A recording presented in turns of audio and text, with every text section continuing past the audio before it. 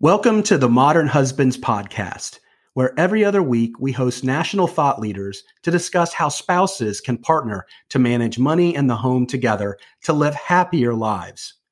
Today's topic is money, men, and mental wellness, and we welcome in Lawrence Sprung. Lawrence is a certified financial planner and president of Midland Financial. He was named a top 100 advisor by Investopedia in 2021 and 2022. He serves on the national board of the American Federation for Suicide Prevention and sits on its financial and investment committees. With his wife, Denise, he has raised more than $1.5 million for the organization through the Keith Milano Memorial Fund. Welcome, Lawrence. Welcome, Lawrence. Hey, thanks, Brian. Thanks for having me. Appreciate it. Good to have you. Yes, thanks, Dr. Bruce. Appreciate it. Well, we're gonna start by flipping the script here on you. You have an incredible podcast, and you focus on asking podcast guests and this theme of what brings you joy. So I want to start with you. What did you do today that brought you joy? All right. Well, you're going to have to pay me a royalty for that because it is trademarked, but I'll let you go. I'll let you go this time. But yes, my show, The Midland Money Mindset, we're all about joy. And we end every show by asking each of our guests that same very question that you've now posed to me. And, I did two things today that brought me joy. One was physical and one was probably mental, I guess. You would say the physical was riding my Peloton. I, enjoy getting 30 to 45 minutes, just riding, get the heart going and racing and getting a good sweat up. And then the second piece was when I get to the office, the first thing I do before I do anything else is I always write at least one thing that I am grateful for. And, that is something that, gives me a lot of joy, and both those things combined in my view, and for me is a great way to start the day. So that's how I usually start it. Do you start every day with exercise? No, most of the days I end with exercise, okay. Just the way that I'm kind of hardwired. I enjoy getting up, getting out and get going. And then I typically, my kids are 16 and 19. Neither one of them live at home currently. One's in college and one's in prep school. So I have no kids at home. So I get home, I put in a little exercise and then have dinner with my wife afterwards. So that's kind of my routine. I love the strategy of writing down what you're grateful for, one thing each day. Do you have a board that you write it on so you see it? Do you write it somewhere on your desk? Where do you put it? So now I've gone paperless as of about a couple of months ago, like completely paperless. And I use a Remarkable, and I have a daily, like a daily planner. And in one of the pieces of the planner every day, I write something that I'm grateful for within that. And then usually at the end of the week, I kind of go back to see what I wrote during the week just to kind of recap it. And then even then at the end of the month and the end of the quarter, kind of take a look at what happened over the course of the month and the quarter.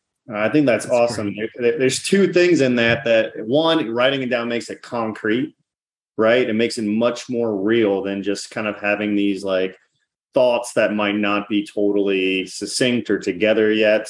But then I love that reflection piece. And it's not just at the end of the day. You're doing at the end of the week, maybe at the end of the month, maybe even at the end of the year, kind of going back through these. Yeah, I love doing it, and it's definitely helpful. And some days I write more than one, but I try to only get at least one thing written down on a day-to-day basis. So talking about your podcast here, we're just getting started here, but you've been doing this a little bit longer than us. How many podcasts have you hosted, do you think? And I guess kind of a follow-up to that based on what you have learned running that podcast, supporting your clients. What drives joy for most men? Yeah. So, I mean, there's a lot to unpack there. So I'll do my best. And if I miss a piece, feel free to keep me on a hook and bring me back to it. But so our podcast, we just released about a week or two ago, our 100th episode that went live. Congratulations. Oh, thank you. Thank you. I was grateful to have Ron Carson, the founder and CEO of Carson Group, who we're a part of. We're a partner firm to them as our guests. So it was awesome. And as a kind of special treat, we normally just do the audio. We actually did the video for that one as well. And then I probably have about another 25 shows that are already in the can. So, I've hosted 125 plus episodes. Obviously 100, 101 or 102 have gone live. So there's 20 to 25 more in the can that are ready to be released and are on the calendar. So I am a planner through and through. I don't like being under the gun for a last minute show. So I kind of keep them in and ready to go. So we have those available. And, I really enjoy it. I hear a lot of folks ask me, what's the ROI on the show? What's the return on investment? And I have an idea of what we've gotten in terms of a return on investment, but I will tell you this, guys, if the return on investment was zero and I didn't generate an ounce or an iota of business from the podcast, I would still do it. Yeah, 100%. Because for me, I enjoy it. I get a lot of joy out of just doing the podcast. I get to talk to a lot of great people. I've met a lot of great people. We have had some success in getting some return on investment, but that's the last thing I focus on.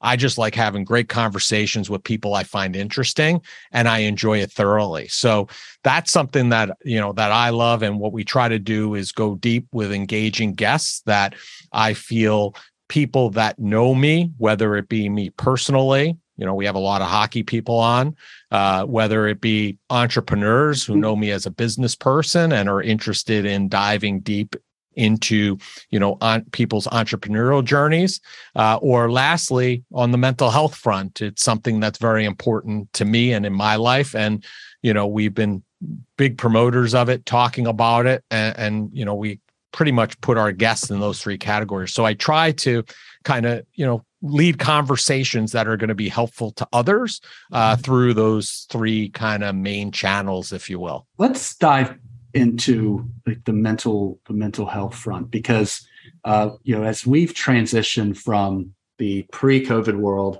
to the post-COVID world, where there's more folks working remotely, more folks that are interacting less frequently in person with coworkers.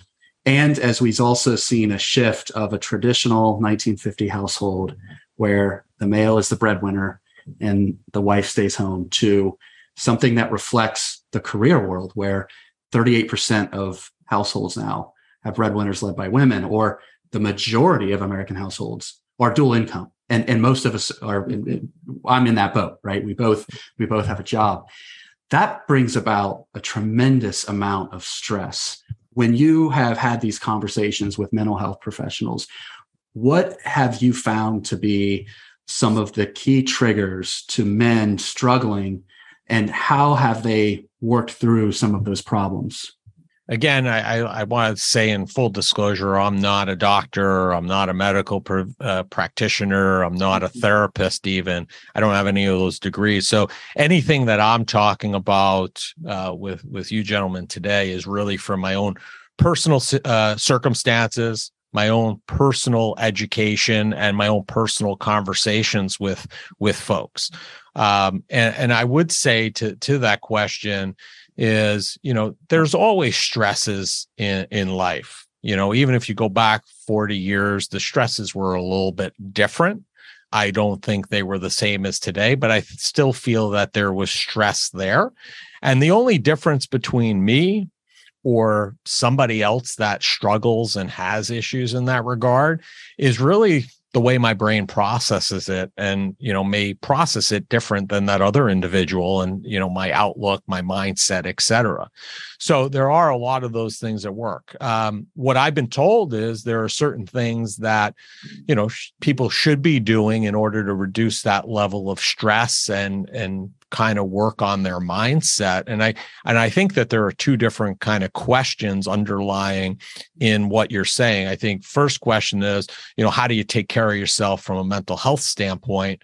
And then I think secondarily, the second question is, if you are a male in a situation where, your wife is the breadwinner, because you're saying that's happening in 38% of the situation, that might be a different methodology to kind of approach that, right? Because the traditional things, I think the things that will help you with stress will also help you with that, but there also may need to be a little bit of a mindset shift there as well.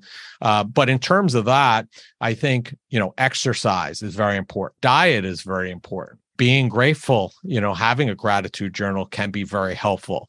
There are a lot of things. Meditation, which I've tried and continue to try again. I'll see if I can make it work, but I haven't been able to kind of get into that groove yet.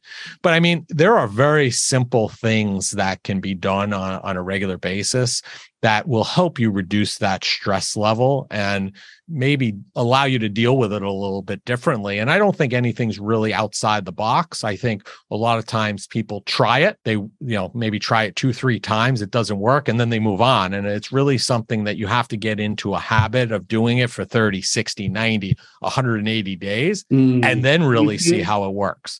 And I think all these methods that I kind of, spoke about, it doesn't replace medication per se. There are people that need medication regardless. But if you're on that borderline, medication is going to take a while to work into your system. So why not try a different way if you're in a position and can do that, and it makes sense, and your doctor says it's worth your while to try it? Why not try those methods first?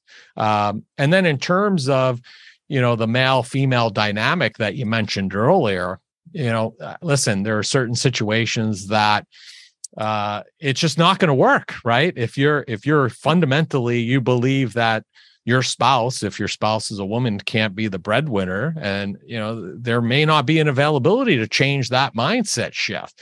In terms of you being open to it, I was always of the ilk with my wife, 2 young boys.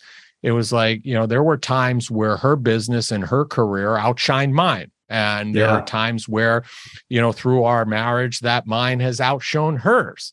And we've always kind of taken the mindset that it really didn't matter who was doing it. Let's just do it together, Right, right.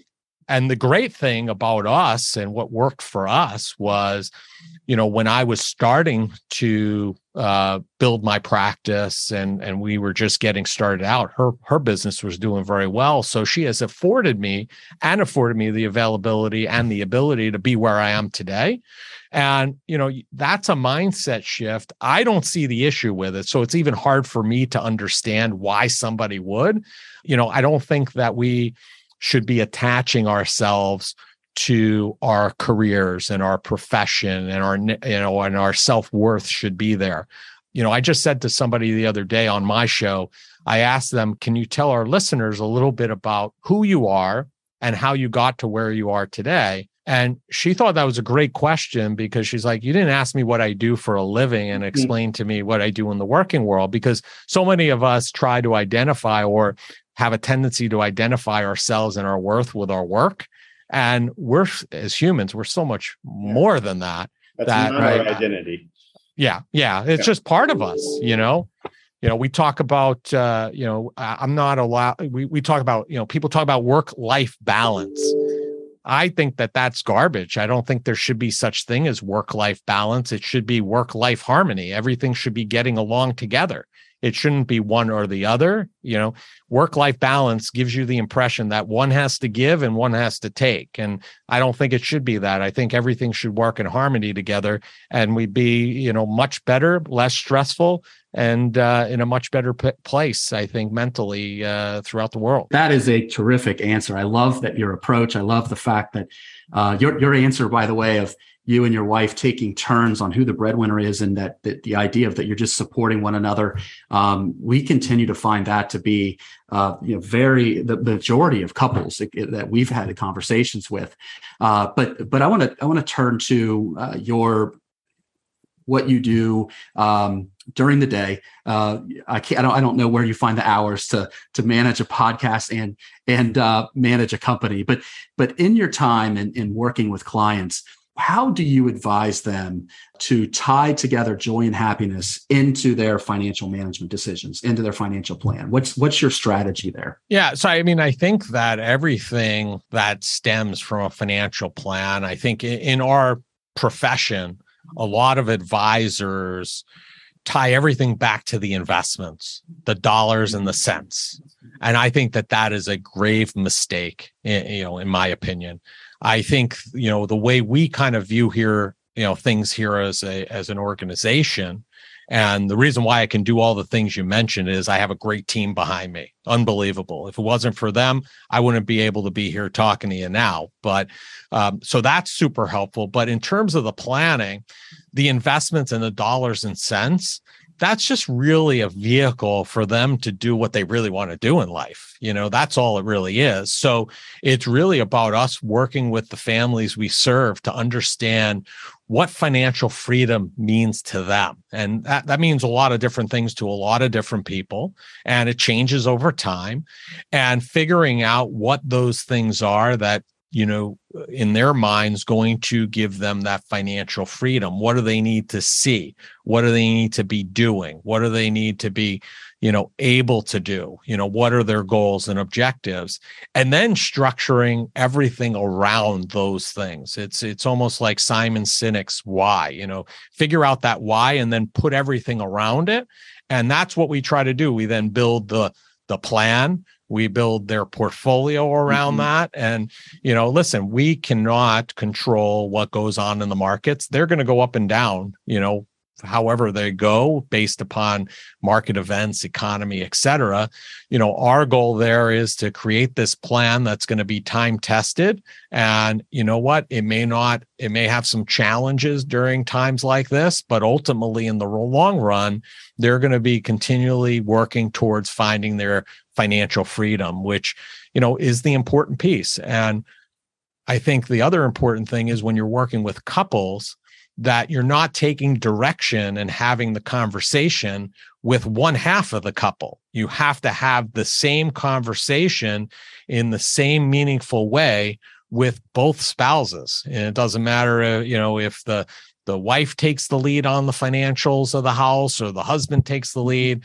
Whoever is the non-lead taker needs to be involved in those conversations and those decisions as much as the person who's taking the lead. So I think that's the last piece to the puzzle is they both have to have a common interest. They both have to have a common, involvement in the process, because otherwise you're just building towards one of their financial freedoms and not really them collectively as a couple, which I think in the short run might work out okay. In the long run, I'm fairly confident it's going to be a big mistake and it's going to fall apart at some point. So Lawrence, you've talked a lot about mental health and stress and what kind of drives joy. And we know you and your wife have raised about $1.5 million. Congratulations on that, to go towards suicide prevention efforts. Can you tell us a little bit more about the efforts for that fundraising and kind of what drives that passion? Yeah, sure. So I'll start with the end first. And I mean, the passion comes from, we lost my wife's brother, Keith Milano, to suicide in September of 2004. So we're just past the 18th anniversary of his passing. And, one of the things that we made a commitment to him for too, when he passed, was we weren't going to let him go quietly, and we were going to raise awareness and help others. And over the course of the 18 years, that $1.5 million, I will tell you, plus, we would not have been able to do it on our own. It was a tremendous community that helped us raise that money. Some of it was our own personal funds that we have donated. But the vast majority of the monies that have been raised really come from two areas. One was a golf outing that we ran for about 10 years that was spearheaded by myself and my brother-in-law's company that he worked for prior to his passing.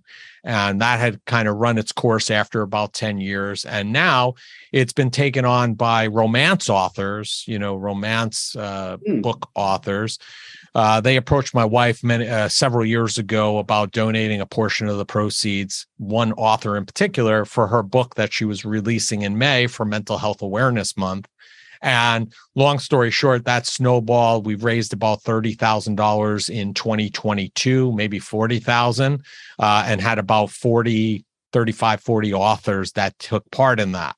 And then we also have a lot of people that just donate from time to time because they know what we're doing and what we're about. So we're very grateful for the community that we've kind of tapped into that has helped us facilitate and raise that kind of money. I will tell you what doesn't go in the bio, though, that is more important to my wife and I than the money, is we know for a fact, because we've become these de facto resources for people if they're struggling or have a family member that's struggling, they come to us to help them help their loved one or help them help themselves. We know for a fact that we have saved lives as a result. And that, forget about the money, that's much more important to us than any amount of money that we could raise. One of the things I would say, personal story, I was sitting on the couch about 4 or 5 weeks ago, got a call from an unknown number. I almost didn't pick it up. And my 19-year-old was like, Dad, you got to pick it up. And it didn't say spam. So I picked it up, and it was a friend of mine's wife who lives in Florida. Her friend who lives on Long Island, where I am, was putting some very concerning remarks on Facebook about her mental health and possibly, harming herself. And she was very concerned, needed to know where to go. So we sent her some resources. Long story short is they got her somebody there to help her out.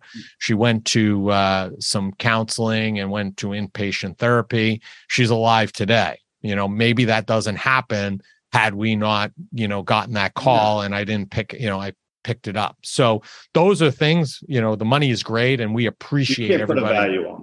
Can't put a value on that. And that far exceeds any dollar amount that we would ever raise. Knowing that and knowing the others that we have saved along the way is we're very grateful for that. We would like to help. Do you have a donation link we can share on our website when we post this podcast? Yeah. If you go to keithmilano.org, it's, just the way it's spelled, and Milano like the cookie.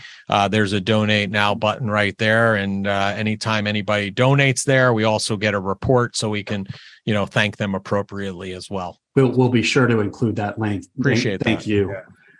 Yeah. Have you, in meeting with your clients, have you seen kind of a pattern of men who connect their own self-worth with their financial net worth?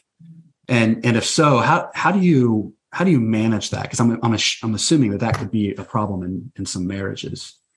Yeah, I mean, I think that ultimately that's always a concern. We haven't seen very much of that. That puts us on a concern level. But there are certainly, I think, I think now, in 2022, it's becoming a little bit less of an issue than maybe it was, 10, 15 years ago, for sure.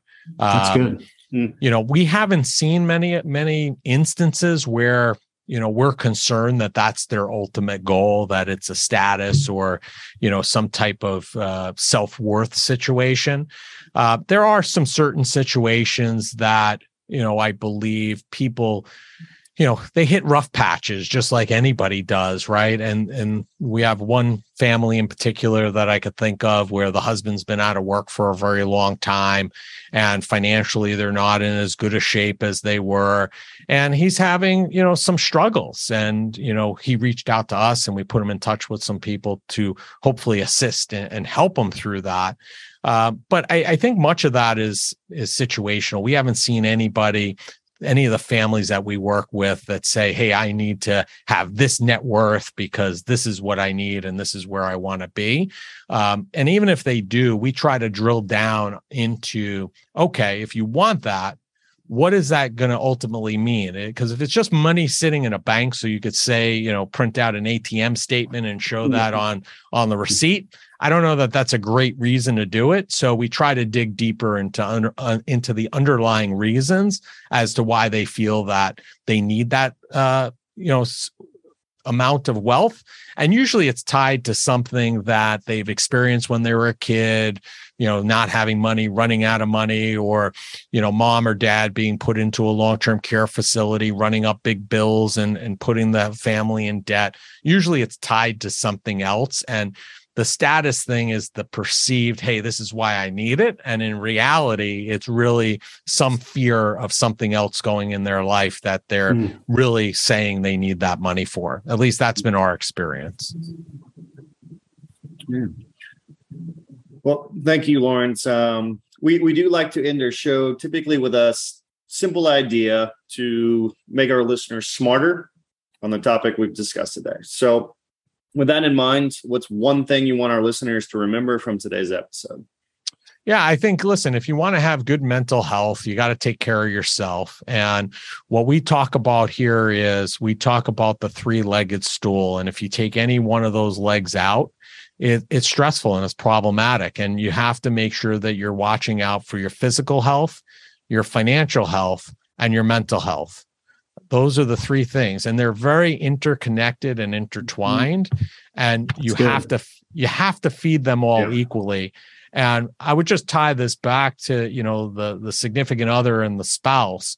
You have to be on the same page, because if you're not on the same page, that's going to affect at least one, if not multiple of those legs on the stool. So it's important that you get on the same page, even if it's just having an understanding of what the other person's going through, what their ideas are. But you have to have some cohesiveness to make that all work and the stool stand the test of time for you and your family. Thank you so much for coming in today. It has been enlightening. Thank you so much, guys. I appreciate the opportunity. Thank you, Lawrence. Christian, Dr. Ross, and I thank our listeners and our guest. Please be sure to go to modernhusbands.com, where you can subscribe to our podcast. You can listen to our podcast in whatever platform you prefer: Apple, Spotify, Amazon Music, or even on YouTube. Until next time, be well.